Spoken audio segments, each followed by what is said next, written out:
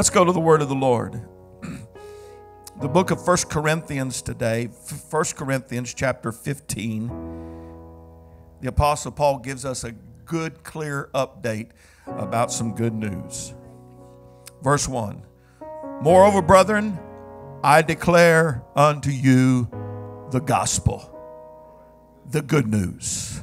That's what that word literally means. I declare unto you the good news, which I preached unto you, which also ye have received, and wherein you stand, by which also you're saved, if you keep in memory what I preached unto you, unless ye have believed in vain. Don't want to do that. Don't want to listen to the report and say, I don't know. Might be, but I want to know that this is a sure report. He goes on to say, for I delivered unto you first of all, or most important of all, that which I also received, how that Christ died for our sins, according to the Scriptures, and that he was buried, and that he rose again the third day, according to the Scriptures, and that he was seen of Cephas, then of the 12, and that he was seen above 500 brethren at once, of whom the greater part remain unto this present, but some are fallen asleep. After that he was seen of James, then of all the apostles, and last of all he was seen of me also. Whew. You know, it's kind of interesting. You hear somebody say, I saw it, I saw it, I saw it. Well, I don't know. But when you can say, I've seen it for myself. I've seen it for myself. He said in verse 8, as of one born out of due time. For I am the least of the apostles, that am not meet to be called an apostle, because I persecuted the church of God. Heavenly Father, we thank you, Lord, that this is an opportunity, Lord Jesus, to celebrate some good news today. It doesn't matter that we are not able to meet, Lord Jesus. That doesn't define the news. That doesn't define the truth. God, us being in a building and celebrating Easter and filling our buildings, oh God, with people is great and wonderful, and we will do that again. But Heavenly Father, right now we still celebrate that you are risen. We still believe and declare the gospel of Jesus Christ. We still declare and believe and live that there is a truth that transforms us. So today we give you praise. Let everybody say amen. Amen. Praise the Lord. The Lord bless you. Thank you for being here. Amen. In the house today.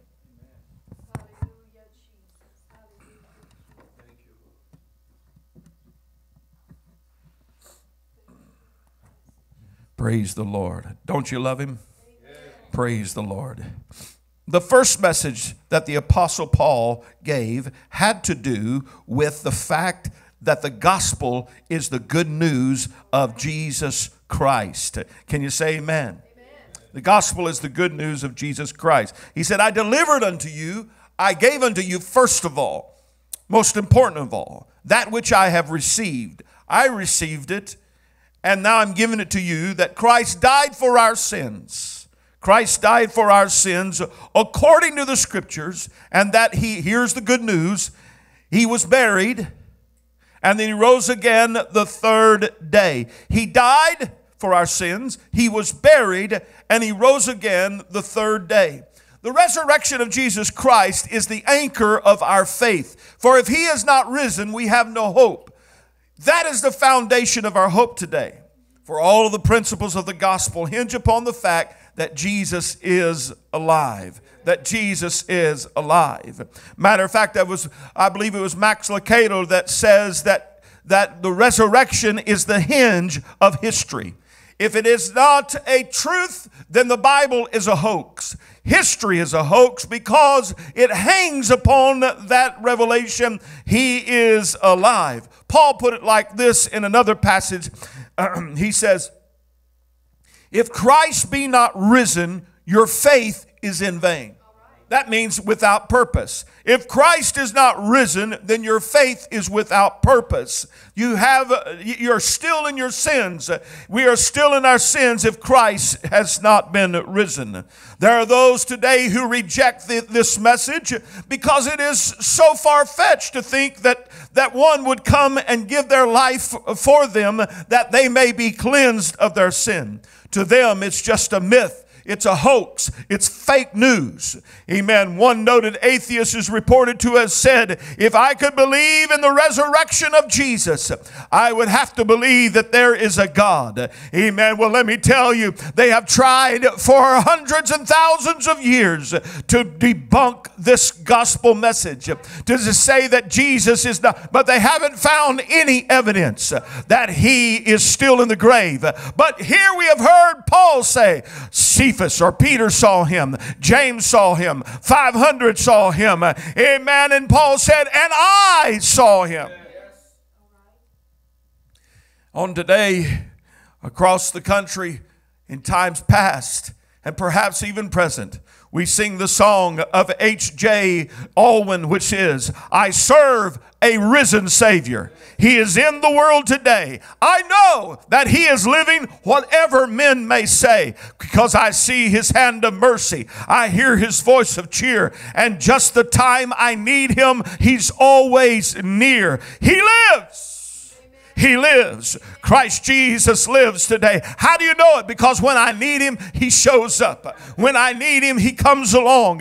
Amen. Without a risen Lord, then I could not be saved. I would not know what it is to have the guilt of my sin taken from my shoulder, but I have experienced it. I wouldn't know what freedom is really in my soul, but I've experienced it. I wouldn't know what peace is, but I can tell you I have experienced it. I serve a risen Savior. Today, we could talk about Calvary and how it fulfilled the law, but it was the resurrection that instituted a new covenant. Without the resurrection of Christ, Calvary would have been a sad and tragic event. But because he did die on Calvary and took our place and carried our penalty of sin, but he didn't stay there. He didn't stay in the grave or stay dead. He came forth out of the grave. Calvary fulfilled the law, but it is the resurrection that brought in and ushered in a new covenant. Hallelujah. Peter preached and declared to us that great resurrection message. And Luke said it like this in Acts 1 and 3, to whom he showed himself alive after his passion by many infallible, unchangeable, unalterable proofs. Hallelujah. Being seen of them 40 days and speaking of the things pertaining to the kingdom of God. I got a good news update for you today. He lives. I got a good news update for you today. He lives. I know they say so many died today and so many were sick and so many issues and so many questions, but I got an update for you. He's still alive. It's a true report. It's a right report. Amen. It's still being proclaimed in this hour. So let me share with you my sources. I go all the way back to the beginning of man in Genesis 3 and 15, where God prophesied and he said, I will put enmity between thee and the woman, speaking of the serpent, the devil, our adversary, the instigator of sin. He said, I will put a war between thee and the woman, and between thy seed and her seed, and it shall bruise thy head, and thou shalt bruise his heel. What is this prophetic utterance about? It is about one day there would be one that would be born among men that would destroy the works of the enemy, that would destroy the works of the devil, that he would take his heel, as it were, and crush his head. Yeah, he would be bruised, as the Bible declares in the book of Isaiah. He would be bruised for our transgression, and he was on Calvary bruised, but he was not crushed, but yet he crushed the work of the enemy. He destroyed the work of darkness. So my sources is the Old Testament prophets and the Old Testament declaration. Job said it like this: I know that my Redeemer liveth, and that he shall stand at the latter day upon the earth. The word Redeemer means next of kin. It means Savior. He's declaring, I know my Savior lives. I know my Savior lives. The psalmist put it like this in Psalm 16:10, for thou wilt not leave my soul in hell, neither wilt thou suffer thy Holy One to see corruption. This last phrase, the Holy One, speaks of Jesus Christ. It is a prophetic word of the Lamb of God that was slain from the foundation of the world. But if he was slain from the foundation of the world, he was also proclaimed to be alive in his resurrection thereafter. The Apostle Peter referred to this glorious psalm when he preached the Pentecost message. Acts chapter 2, when he declared in verse 22, ye men of Israel, hear these words, Jesus of Nazareth, a man approved of God among you by miracles, wonders, and signs, which God did by him in the midst of you, as ye yourself also know. Him being delivered by the determinate counsel. Is my Acts group quoting with me? Y'all remember this?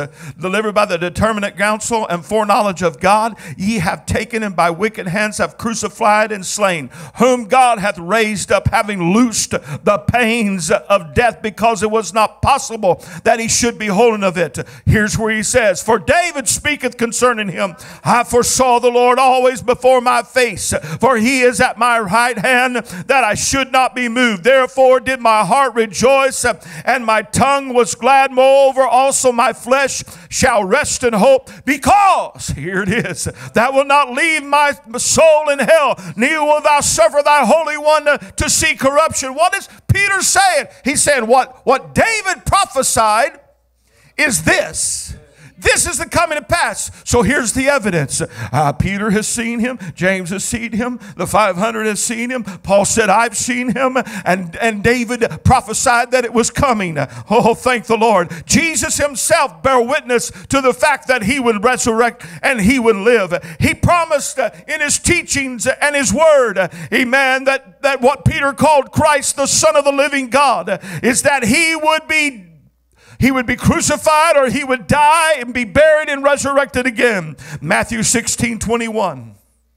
From that time forth began Jesus to show unto his disciples how that he must go to Jerusalem and suffer many things of the elders and chief priests and scribes, and be killed, and raised again the third day.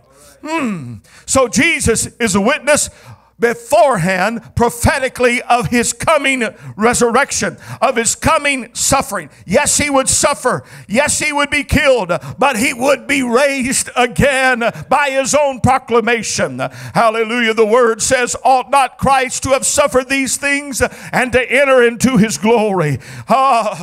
Peter declared this in his epistle, searching what manner of time the Spirit of Christ, which was in them, did signify when it testified beforehand the suffering of Christ and the glory that should follow. Hallelujah. Jesus declared in another place, destroy this temple, and in 3 days I will raise it up again. So we have the Old Testament prophets declaring it. We have Jesus himself declaring it. And then we have those that saw it afterwards, still maintaining the truth. I got a good news report. I got good witnesses. The events of the resurrection show us the beauty of this whole process. The scene has many characters. It's got the betrayer, Judas, the high priest, Herod, and Roman leader named Pilate. But the central figure of this whole story is Jesus Christ. At the moment that he is praying, Jesus is praying in the garden. Bishop, you talked about that host that is all around us. I see the heavenly host watching the scene unfold as God, manifest in flesh, robed in flesh, is praying, agonizing in his flesh over what is about to happen when he says, Father, let this cup pass from me. If it be your will. The angels are poised. I see them got their hands on their swords. They're ready to come to his defense. They're ready to come down and do what they did at Sodom. They were ready to come down and take care of the Lord. They were watching the scene, and then they see Judas as he kisses his face and betrays him. They see him as he's being led away. Amen. All of eternity is focusing on this man hanging, this man bleeding, this man suffering on a cross. The crucifixion was heaven's price that had to be paid for the redemption of mankind. I know to some of you that's weird and strange. I know that you listen to people talk about our sins being hung on the cross because of Jesus Christ. But to us who believe, it is the power of God unto salvation. Yes. Now, if the gospel is right and real, it will be supported by facts that are right and real. And we could give that historically. We know historically it is right and it is real. And so here's some things that was done to substantiate that. Once they buried the Lord in a borrowed tomb, which was prophetic revelation, the chief priests and the Pharisees went to Pilate with a mission to tell him, seal the tomb. We want you to put a seal on this. I believe the Lord has a little bit of humor sometime when I read stories like this, or it might be just my Gill brain thinking this way. For they said, we remember this deceiver when he said, after 3 days, I'll be dead, but I'll rise again. We ask you, we command you. We're asking you to command that you put before the sepulchre a stone and you seal it so there's no doubt. So there's no doubt.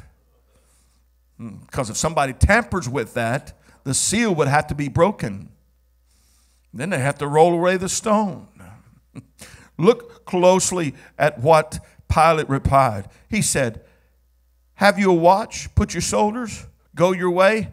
Make it as sure as you can. I love how King James writes that. The King James Version writes that. Make it as sure as you can. Seal it. Nail it. Make it as sure as you can. But what in actuality he was doing is that the greater the seal, the greater the evidence. The greater the stone, the greater the evidence. Hallelujah. It was not that he didn't have eyewitnesses to that exact moment when those soldiers saw, amen, what took place and how it had to blow their mind. Amen. The pulpit commentary provides us a little insight on this seal that they set. The stone was sealed properly in a manner. A cord was passed around the stone that closed the mouth of the sepulchre in the two sides of the entrance. This was a seal with wax or prepared clay in the center and at the ends, so that the stone could not be removed without breaking the seals or the cords. Thus carefully did Christ's enemies advocate the possibility of any fraud or collusion. Thus did they themselves prove unanswerably the truth and the reality of the resurrection of the same Jesus whose dead body they so carefully guarded. Amen. Satan wanted to make sure everybody know he's dead. He's dead. We'll make it so he cannot see. But what happened is that on the third day, that stone was rolled away sometime very early Sunday morning. That stone was rolled away. The seal was broken. Amen. And all of a sudden, all of history began to change, because now there's some good news for every man, every woman, every boy, every girl. Then there's the cover-up.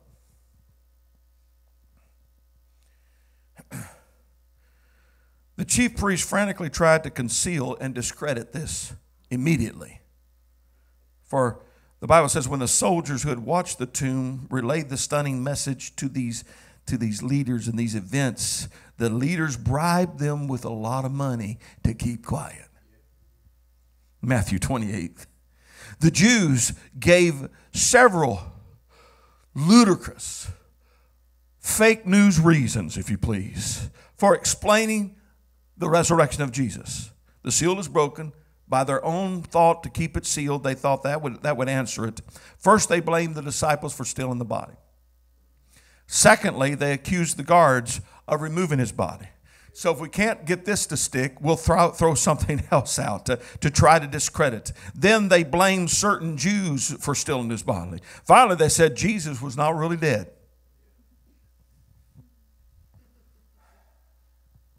Come on, somebody.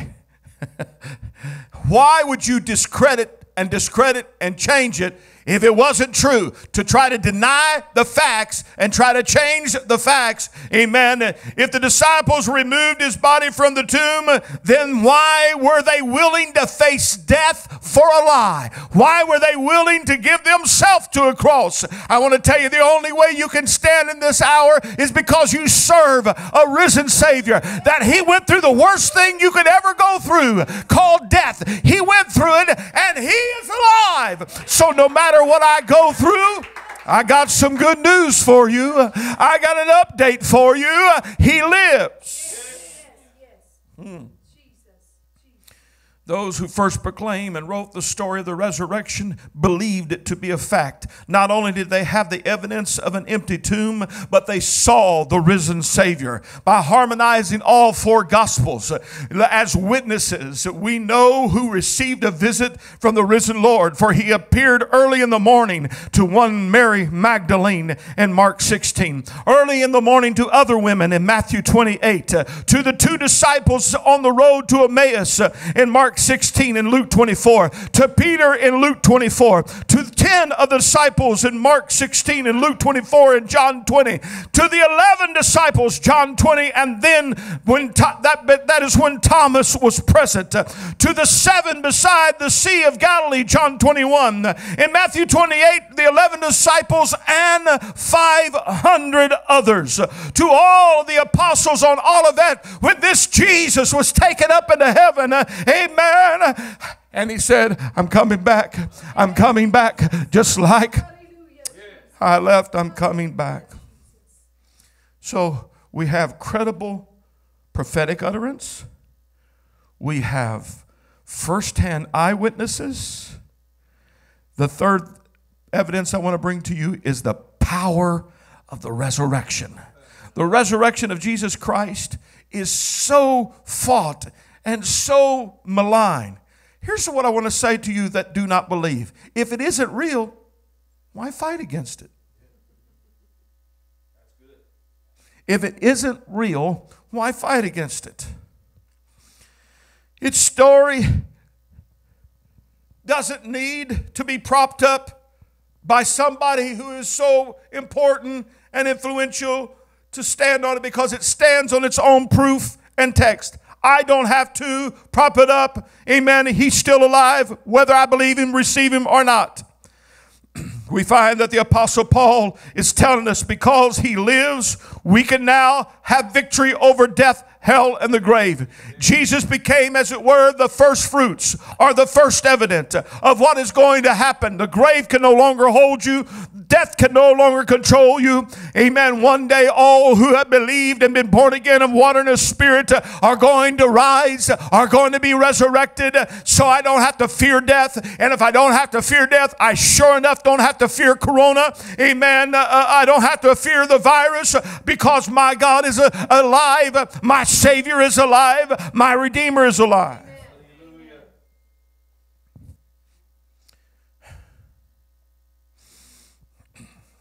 In the book of Galatians chapter 3 and verse 13, Christ hath redeemed us from the curse of the law, being made a curse for us. For it is written, cursed is everyone that hangeth on the tree.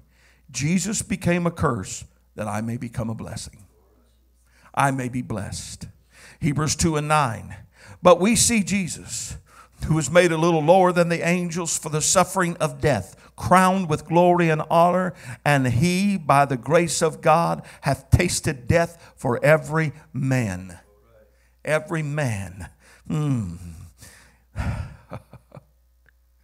There's hope for you today if you know this risen Savior. Hebrews chapter 12 and verse 2, looking unto Jesus, the author and finisher of our faith, who for the joy that was set before him endured the cross, because he knew what was on the other side of the cross. Endured the cross, despising the shame, and is set down at the right hand of the throne of God. For consider him that endured such contradiction of sinners against himself, lest you be weary and faint in your mind. I want to tell you, yes, there's death, but there's also glory and resurrection. Galatians 6 and 14, but God forbid that I should glory, save in the cross of our Lord Jesus Christ, by whom the world is crucified unto me, and I unto the world. I find my answer by going by the Calvary tree and then to the empty tomb.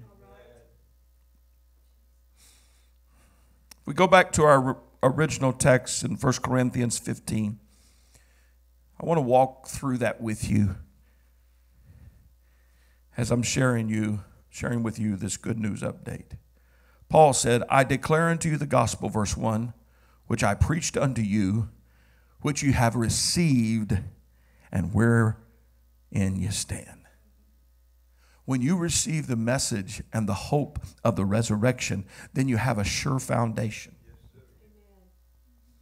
I can face tomorrow because he lives. Isn't that what the songwriter says? Because he lives, I can face tomorrow. Because he lives, all fear is gone. Hey, that's not just a lyric of a song. That's a truth I can stand on. That's a truth I can stand on. When the storms are blowing and the updates that are around us are so confusing and we don't know what to believe, let's go back to the absolute truth. I believe and I stand. Say it with me. I believe and I stand. I believe and I stand. Paul said, I delivered unto you, verse 3, I delivered unto you first of all, most important of all, preeminent of all, which I have received, how Christ died for our sins, according to the Scripture. And he was buried, and he rose again the third day, according to the Scriptures.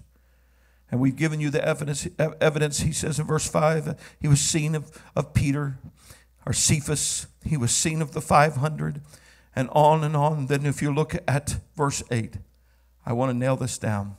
Last of all, he said, he was seen of me. Last of all, he was seen of me. I was a boy of 7 years old when I came in contact with a Savior. In my limited childlike understanding, I knew that I needed to be right with God. I knew that. Yeah, my parents had taught me, and yes, I come to realize it through Sunday school, but I want to tell you, I come to realize my need for a Savior. And at 7 years old, I saw him. As a boy, I saw him. But I want to tell you, it wasn't just a one-time deal. I can go through points in my life thereafter that I've seen him, the resurrected one, step into my situation, step into my crisis, step into my world, and show me his power one more time. And he says, and last of all, he was seen of me. I saw him. Have you seen him? Have you seen him? Now, we could say that, okay, 7-year-old boy, that's a cool little story. Thank you, Pastor Gill. That's a great story. It's a real story. It's my life. I've lived it. I've experienced it in my life. But here's a man that was a murderer and a persecutor of the people of God. And he says, I've seen him. I don't care who you are this morning. It doesn't matter what you have done, how bad you are. Paul was a murderer, and yet Christ came to him and showed him, I'm alive. If you'll look into his word, my friend, if you'll hear my message today and understand that he is alive, he is alive. And because he lives, he can take someone like Paul, a murderer, someone like me, a liar, a cheat, a thief, someone like you who may be an adulterer, a fornicator, or someone who's just a bad person and you know it. But he can take you and show you he's alive. And with that understanding and belief, I can then stand upon the truth that if he's alive, then everything else is important and real. I want to go back in our text to verse 2 of Philippians 15 and verse 2. He says, this is talking about the gospel by which ye are saved, if you keep in memory what I preached unto you. And then he makes a powerful statement, unless you have believed in vain. You know what that means? Believing without purpose. Believing without purpose. Here's the purpose today. We believe so we can be changed. We believe so we accept his sacrifice for us, his gift to us. We believe in the resurrection because we know there's a purpose. What is that purpose? Jesus said it like this: let not your heart be troubled. You believe in God, believe also in me. He said, I got to go away. I got to leave for a while. But if I go away, I'm coming back. I have hope. I have hope today. I believe in that hope. Can you say amen? Amen. I want to encourage you today. Be among the number that have seen him. Be among the number that have witnessed him. Be among the number that have experienced his power. I know, he says, I have seen him.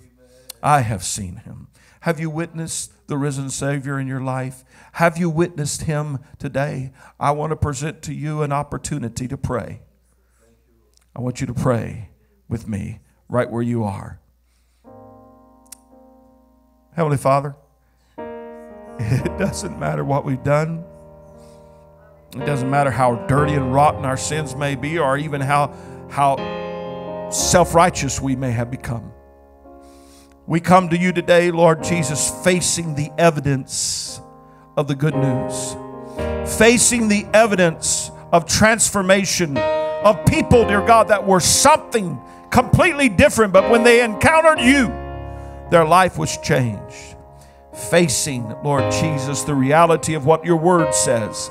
Facing the reality of what history says. So that we can understand that I don't have to die in my sin. That we don't have to die in our sins. So today, God, we are just trusting in you. We are believing in you. Oh God, the one that came, the one that gave his life for us, and then rose again the third day with many infallible proofs. Thank you, Lord. Thank you, Lord. Hallelujah. If you have never repented of your sins, if you've never made a heart change for God, right now is the time to do it. Right now is the time to do it. If you've never made a heart change for God, if you've never been baptized in the lovely name of Jesus Christ for the remission of those sins, amen, right now is the time to do it. Contact us. We'll make sure that you get baptized. Amen. In the lovely name of the Lord. If you've never been filled with the power of God's Spirit, right now is the time for you. Amen. Right now is the time for you. Would you just lift your heart to the Lord right now in worship? Hallelujah. Right now in prayer. Right now in repentance.